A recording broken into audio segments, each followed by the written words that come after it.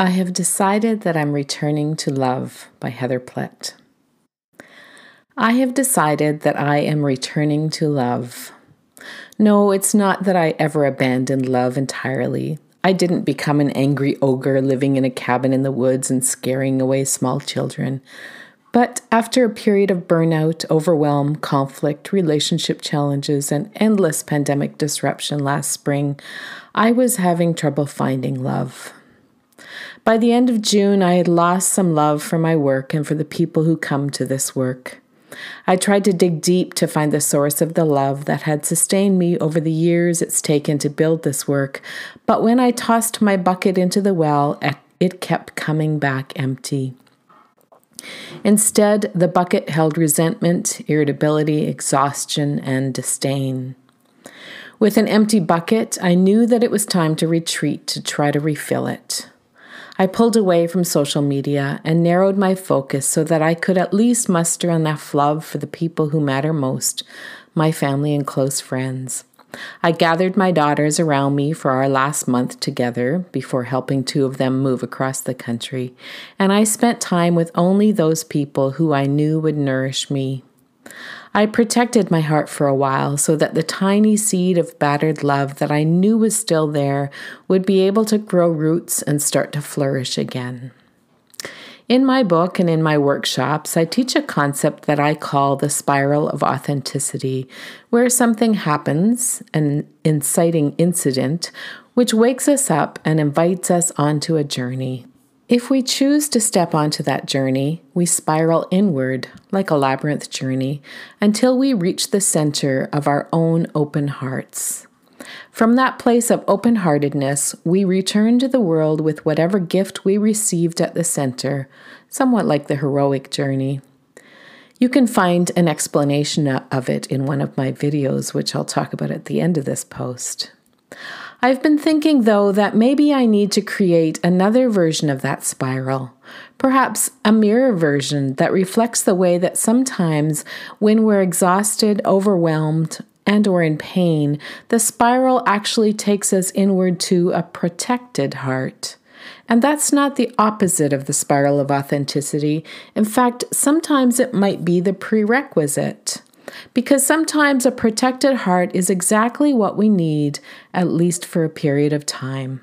Sometimes we need to retreat from the world so that we can nurture the tiny bit of love we can still muster. Sometimes we need to put up more firm boundaries and hide from anyone who can't be tender with our wounded hearts. It's happened a few times in my life, most notably after my divorce and after each of my parents died. Each time I had to retreat, become more selfish about my time and energy, erect boundaries, and protect my tender heart. It probably shouldn't come as a surprise that it happened again now, especially during this time of liminal space while I get used to my future as an empty nester, so soon after being a pandemic-enforced full nester, but I was still caught a little off guard by it.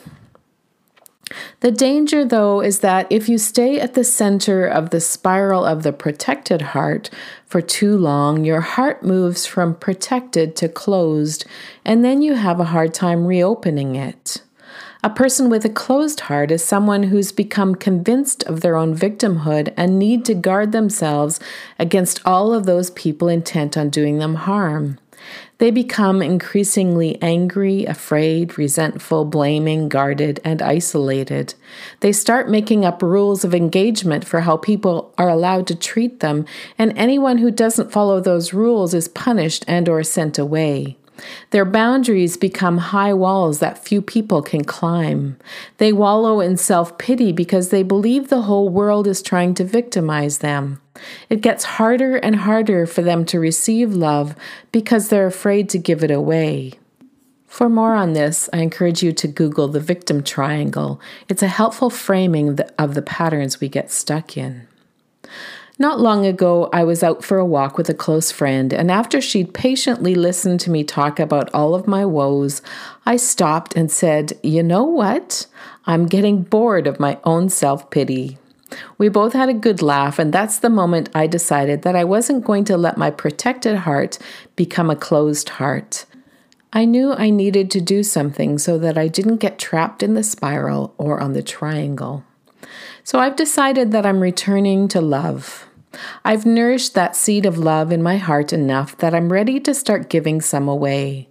Because love can only grow when we both receive it and give it away. Love is a little like a river. It needs to keep flowing in order to stay alive.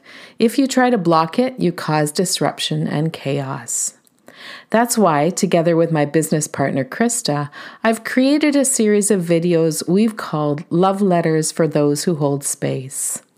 Once I started pouring my love and creative energy into this project, my love just kept growing, so what started out as a couple of videos soon became 8. Each of the videos is meant for a different group of people who we think could use some love right now. Parents, teachers, healthcare workers, leaders, managers, coaches, therapists, facilitators, church leaders, and activists. There's also one that's a little different for those learning uncomfortable things. This one emerged especially in support of those people who are having to face challenging new information right now. Like, for example, the people in Canada wrestling with the findings of thousands of unmarked graves on the sites of former residential schools. I know that many of us have been struggling lately with what I've started calling pandemic languishing syndrome, characterized by lethargy, compassion fatigue, irritability, and an allergic reaction to Zoom calls and social media marketing. And I'm guessing that one of the antidotes might be love.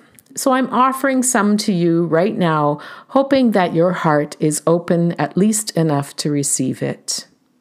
If you want to find our love letters for those who hold space, visit centerforholdingspace.com.